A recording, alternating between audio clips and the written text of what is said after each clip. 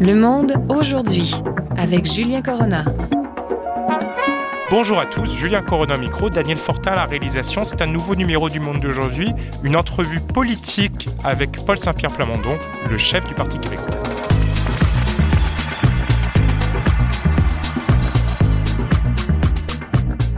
Le Monde d'aujourd'hui, du vendredi 19 mai, et notre invité cette semaine, c'est le chef du Parti québécois, le député de Camille-Lorrain, Paul Saint-Pierre Plamondon. Bonjour Monsieur Plamondon. Bonjour. Merci beaucoup d'avoir accepté l'invitation de Radio VM. On va pouvoir discuter un peu de beaucoup de sujets. Il y en a beaucoup à l'actualité qui concernent vos propositions, qui concernent aussi le changement de position un peu du PQ transformé comme l'adversaire principal et vous transformé comme l'adversaire principal par le Premier ministre François Legault lors des récentes semaines. Mais néanmoins, commençons par une actualité très chaude. C'est le décès de Frédéric Bastien, chroniqueur, votre ancien concurrent à la course à la chefferie au Parti québécois, un nationaliste convaincu et affirmé, quelqu'un avec qui personnellement, je ne sais pas pour vous, j'entretenais une très belle connaissance, quelqu'un que je considère comme un ami. Quelle est votre réaction face à cela? Bien, évidemment, c'est la consternation. Vu son âge, c'est d'abord et avant tout une pensée pour sa famille, voir comment on peut soutenir sa famille dans cette épreuve-là. Donc, ça a été le choc d'apprendre cette nouvelle-là. J'ai connu Frédéric Bastien comme adversaire. Je n'avais pas de lien préalable avec lui. J'avais pas non plus de lien personnel par après, sauf que ce qui ressort pour le mouvement, c'est sa contribution intellectuelle constante qu'il a publiée, notamment La bataille de Londres, qui a permis aux Québécoises et aux Québécois d'ouvrir les yeux sur la nature corrompue de ce qu'on appelle le fédéralisme au Québec. Il a fait preuve également d'un engagement complet et une forme d'abnégation vis-à-vis la cause du Québec. C'est-à-dire qu'une grande partie de sa vie, de manière constante, a été consacrée au Québec. Donc, c'est certain que de le voir nous quitter à 53 ans, c'est un drame. C'est d'une tristesse très, très grande. Et je pense qu'on doit minimalement remettre en valeur ce qu'il a documenté comme historien et comme observateur de la scène politique québécoise. Est-ce qu'au niveau du militantisme, au niveau même de l'investissement intellectuel, vous pensez que malgré son départ, on a une nouvelle génération, on a aussi des nouvelles personnes et personnalités qui, voyant le travail intellectuel qui a pu être fait par une personne comme Frédéric Bastien, vont se dire, pour lui rendre hommage, ou par simple fait qu'un tel travail doit toujours être fait de manière constante, on aura des personnes qui pourront le remplacer. Est-ce que vous voyez ces personnes? Vous voyez réagir sur Twitter à ce propos. Vous aviez pu faire un appel à ce genre de personnes. Ce matin, il y avait le chroniqueur Mathieu Bocoté dans le journal qui a fait le meilleur moyen de lui rendre hommage. Jean-François Lisée aussi disait ça, l'ancien chef du Parti québécois. Le meilleur moyen de lui rendre hommage, c'est de continuer le travail. Est-ce que vous voyez une nouvelle génération, que ce soit les jeunes de maintenant, même des gens de son âge qui sont à même de pouvoir continuer un travail de même calibre? Oui, il y a vraiment de la relève. Et c'est pour ça que dans chacune de mes interventions publiques sur la vie de Frédéric Bastien, qu'on aura l'occasion aussi là, d'honorer, mais dans l'intervalle, dans chacune des interventions que je fais, je mets en valeur son œuvre intellectuelle, les sacrifices qu'il a fait également pour entreprendre des poursuites judiciaires au nom du Québec, pour remettre en question l'omerta, l'opacité sur certaines questions, qui touche pourtant la question, l'enjeu fondamental du droit des Québécois de faire des choix éclairés sur leur propre avenir, ce qu'on a en quelque sorte confisqué à plusieurs reprises par des subterfuges que Frédéric Bastien réussissait à débusquer avec beaucoup d'efforts et de sacrifices. Donc oui, ça va inspirer d'autres gens à rechercher la vérité, à faire des recherches historiques, sociologiques, fouiller sur le destin du Québec. Revenons un peu sur la question des choix éclairés, mais en transition un peu humoristique. Quel chiffre vous pensez être un choix éclairé? 98,5% pour vous en vote de confiance au Congrès ou 98,6% pour le Premier ministre François Legault au Congrès de la CAQ le week-end dernier?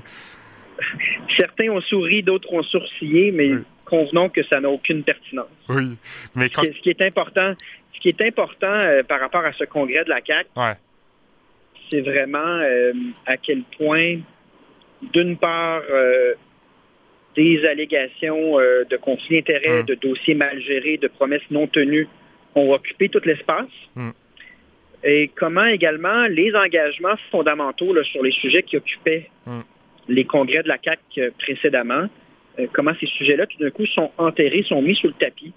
Notamment, on se souviendra que le premier ministre Legault disait qu'il avait besoin d'un mandat fort pour rapatrier tous les pouvoirs en immigration. Et il disait que c'était une question de survie de la nation, que c'était une question de louisianisation du Québec. Et là, une fois au pouvoir, on ne peut pas avoir un mandat plus fort que 90 députés.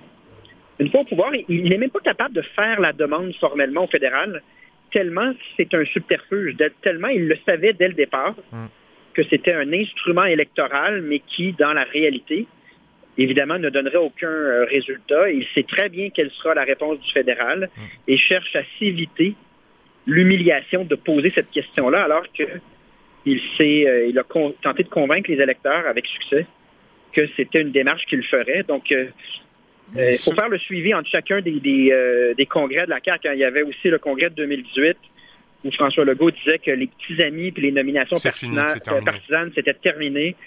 On voit qu'ils font exactement l'inverse. Ils n'ont jamais suivi sur cet engagement. Donc, je me mets dans la peau des électeurs. Il y a de quoi se sentir floué. On pourra revenir sur cette question de suivre sur les engagements juste après, mais sur la question de l'immigration, on a eu un sondage léger cette semaine qui confirmait un peu cette volonté de la part des Québécois d'obtenir plus de pouvoir en immigration. Vous avez pu réagir à l'instant, vous aviez même bien réagi à la sortie de ce sondage en début de semaine à propos de cette question, mais dans ce sondage, on voit aussi que la question des seuils est quand même importante, que les Québécois sont pas trop pour une baisse des seuils que vous proposez. Donc, comment un peu accorder la position concernant plus de pouvoir en immigration, la question du français qui est primordiale pour tous les Québécois, indépendamment de leur opinion politique et de leur placement politique et de leur attachement à tel ou tel parti, et la question des seuils. Comment trouver un peu la concorde qui vous permettrait de vous placer un peu au-dessus de la mêlée des partis et vous être à votre avantage sur cette question?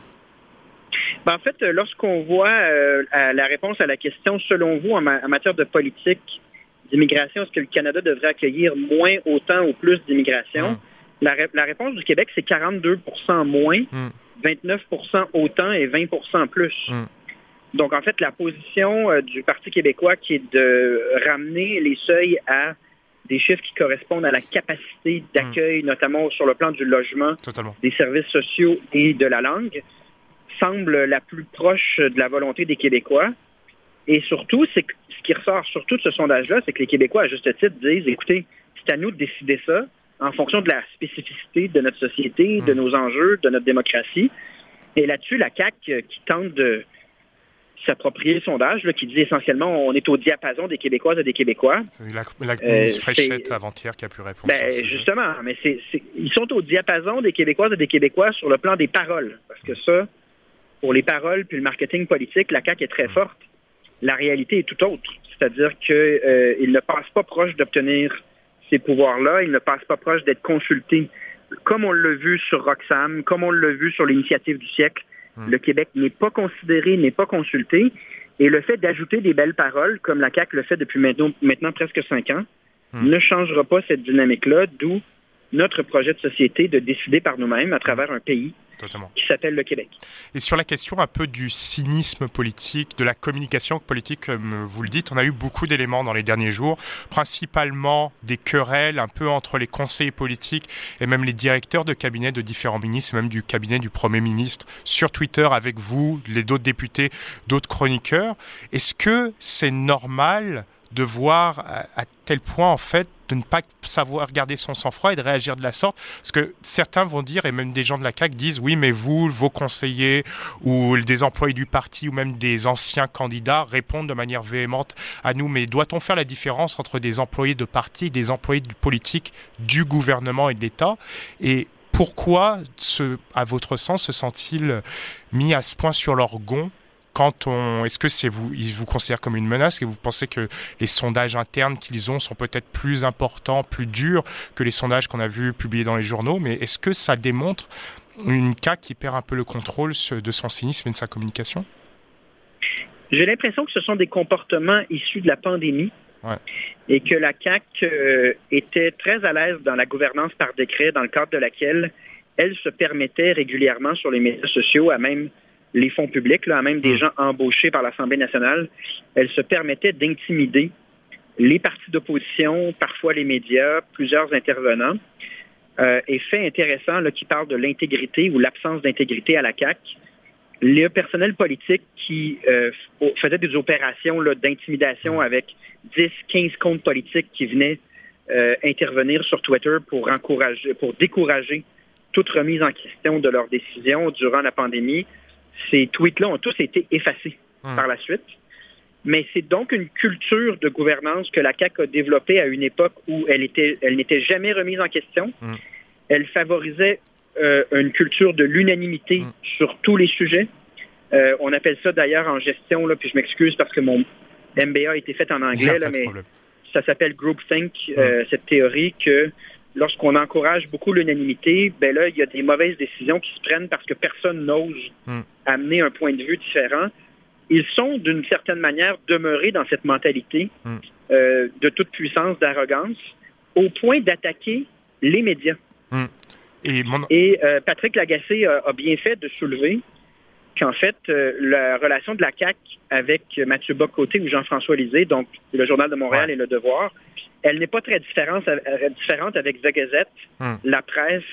C'est un gouvernement qui se permet d'attaquer et d'intimider même les intervenants des médias, dont le travail est de remettre en question des choses comme, par exemple, s'octroyer une augmentation de salaire de 71 000 $ pour un total de 300 000 $ pour M. Koskinen. 300 000 $ pour être sur Twitter peut intimider les partis adverses, alors que le budget de fonctionnement total du Parti québécois est de 570 000 à l'Assemblée nationale. C'est pour vous dire comment disons qu'ils n'ont pas de gêne. Et vous parlez des augmentations. Vous parlez des augmentations de salaire. Ce qui a beaucoup fait parler dernièrement, c'est l'augmentation de salaire pour les députés face aux augmentations voulues par les professeurs. Le plus la face se met en potentiel grève illimitée pour la prochaine rentrée scolaire pour obtenir des meilleures conditions de travail. Et sur la question du cynisme, on a un Bernard Drinville qui, quand il était au Parti québécois, considérait qu'une augmentation pour les députés à hauteur de 30 000 ou 35 000 était possiblement scandaleuse, que quand il devient chroniqueur, il sortait différents tweets ou différents posts qui pouvaient aller à l'encontre des professeurs, et maintenant, dans une rencontre éditoriale au Devoir, va un peu dénigrer la fonction de professeur. Est-ce que c'est l'exemple parfait de cynisme, que ce genre de comportement?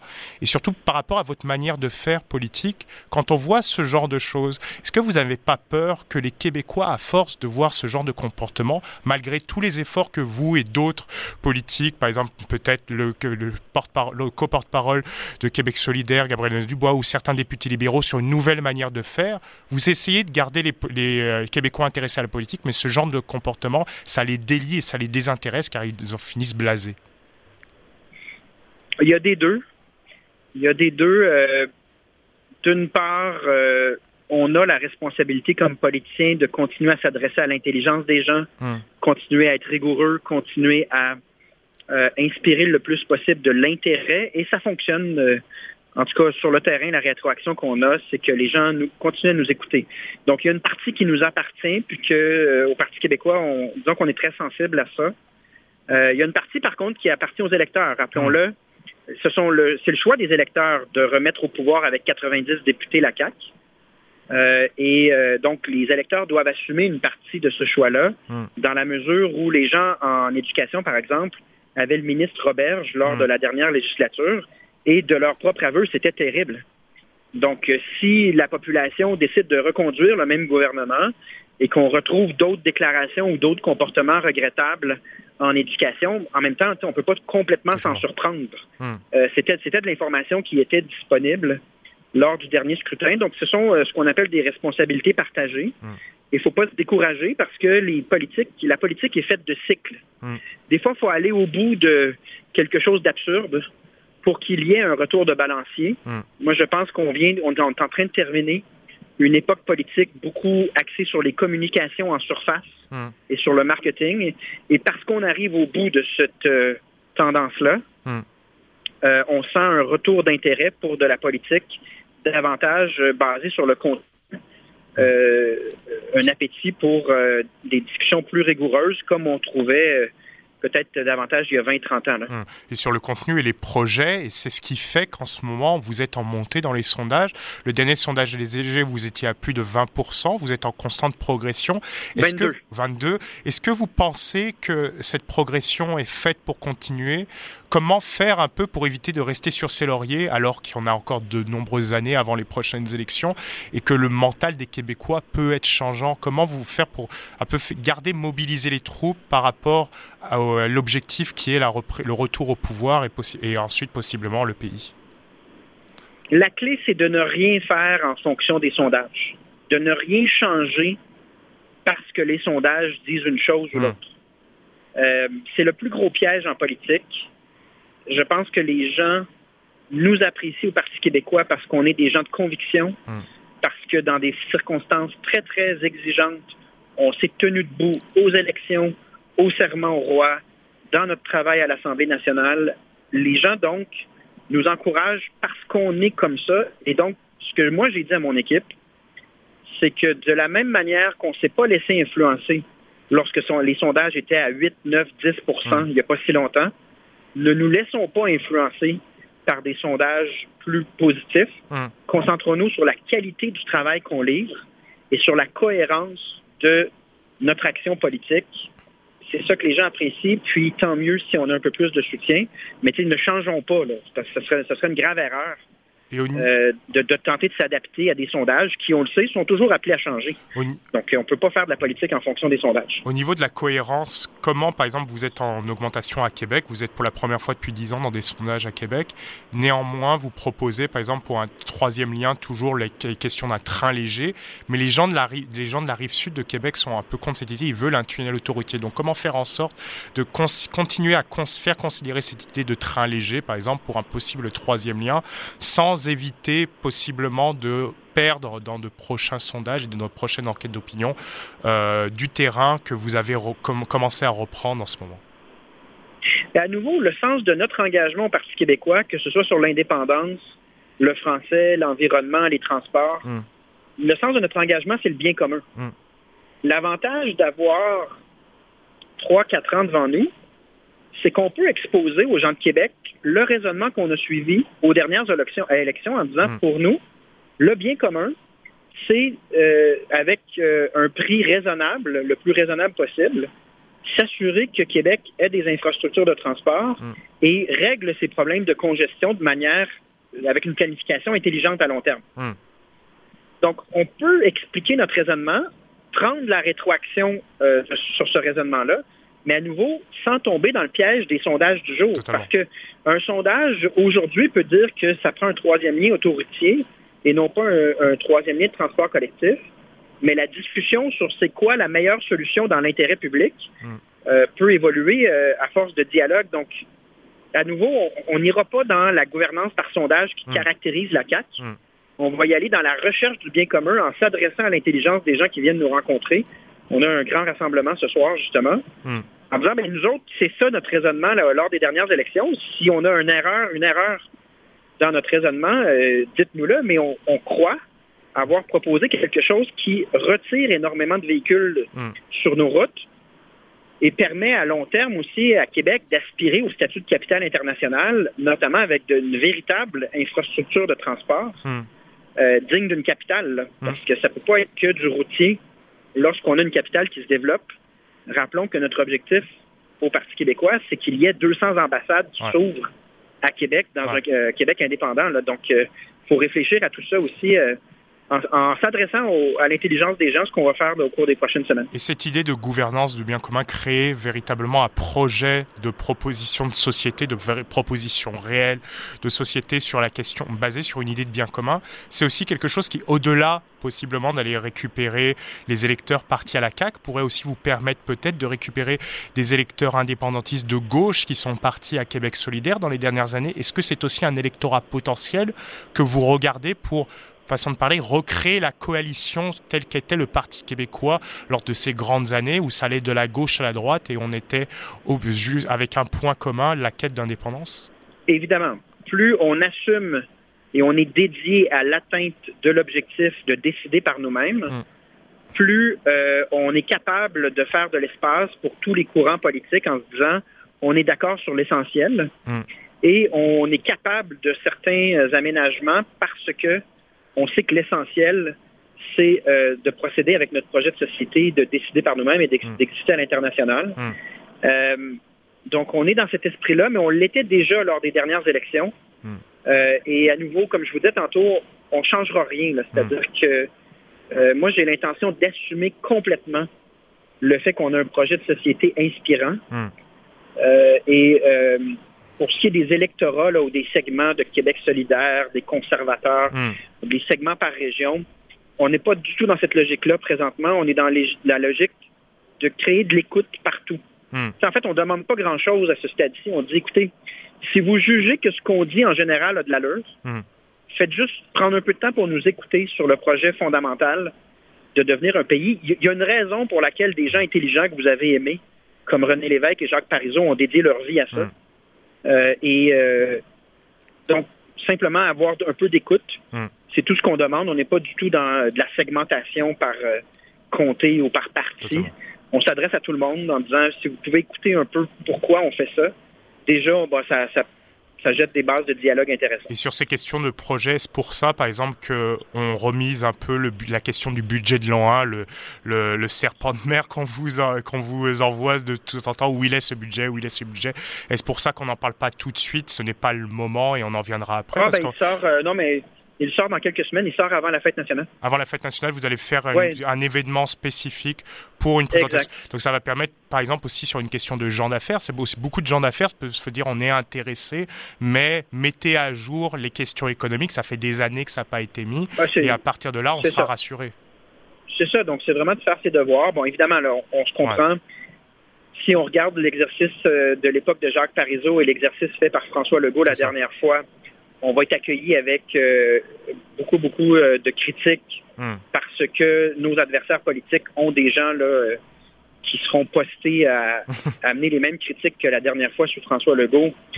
Néanmoins, ce qu'on conclura d'une méthodologie quasi identique à celle utilisée par le premier ministre actuel du Québec à l'époque, c'est qu'évidemment que le Québec est viable et évidemment qu'on va remettre à jour cet exercice-là constamment pour avoir une planification qui est solide de comment, en fait, le nouveau budget du Québec devient un tremplin pour propulser l'économie du Québec lorsqu'on aura les pleines commandes, le plein contrôle sur notre destin économique et également de meilleurs leviers à l'étranger pour faire la promotion des entreprises québécoises. Donc, il y a là quelque chose de plus que financier dans l'exercice.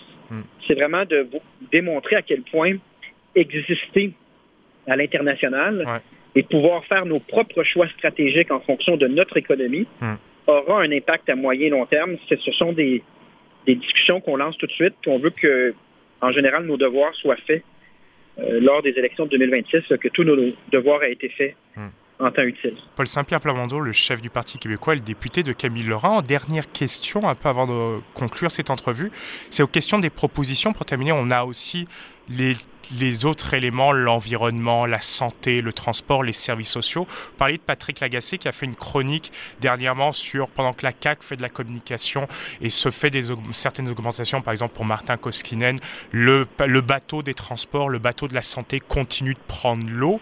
Vous aviez fait des propositions, vous avez fait des critiques dans le cadre de l'étude des budgets, d'exercice de l'étude des budgets la semaine dernière, mais néanmoins, est-ce que vos propositions, est-ce que ces critiques, est-ce qu'elles doivent être mises à jour par rapport à ce qu'on apprend encore de plus en plus, des écoles qui continuent de tomber en décrépitude, la question des transports, le centre-ville de Montréal qui se décrépit aussi, où il y a une nécessité, au-delà de réinvestir dans l'urbanisme, aussi réinvestir dans l'accompagnement. Est-ce qu'il y a une nécessité directement dès maintenant de mettre à jour les propositions que vous aviez faites dans la dernière campagne par rapport aux nouvelles difficultés qu'on voit depuis les dernières semaines? On le fera, mais il faut distinguer deux catégories de sujets. Pour les sujets qui portent sur l'intégrité, les conflits d'intérêts ou l'absence de suivi sur les promesses électorales, on est assez direct. Même des fois, je suis incisif parce que je trouve ça inacceptable. Maintenant, sur des questions comme la santé, le logement, l'éducation, on essaie de ne pas être trop non plus uniquement dans la critique, parce que dans les faits, on a au moins 3 ans et quelques à faire avec le gouvernement de la CAQ au pouvoir. Donc, on essaie de les influencer. Ce que j'ai fait notamment en santé, j'ai reconnu certains des bons aspects du projet de loi Dubé et j'ai essayé de positionner le Parti québécois comme un interlocuteur capable de négocier, de coopérer avec la CAQ dans l'espoir de les influencer dans la bonne direction. Donc, il faut distinguer les politiques publiques structurantes pour lesquelles on essaie, puis c'était mon engagement en campagne électorale, d'être dans un mode collaboration, dans l'espoir de faire évoluer les choses dans la bonne direction. Des questions éthiques, ou est-ce que là, si carrément on se place en conflit d'intérêts ou si on n'a pas été honnête avec l'électorat durant l'élection, bien évidemment que là, j'ai pas le choix d'être très direct puis de le dénoncer parce que c'est pas acceptable sur le plan pour les électeurs là, qui avaient voté CAQ. Donc, il faut distinguer les deux sujets. On va maintenir cette approche-là dans l'espoir d'obtenir les meilleurs résultats possibles. Paul Saint-Pierre Plamondon, le député de Camille-Lorrain et chef du Parti québécois, merci beaucoup d'avoir accepté l'entrevue et l'invitation de Radio VM. Et vous revenez quand vous le souhaitez pour discuter de politique. C'est un plaisir de vous avoir reçu. Quand vous voulez. Merci à vous. Bonne journée. Aussi. C'est tout pour aujourd'hui. C'est tout pour le monde d'aujourd'hui. On se retrouve pour un nouveau numéro la semaine prochaine. Julien Corona au micro, Daniel Fortin à la réalisation. Passez une très belle fin de semaine aux antennes de Radio VM.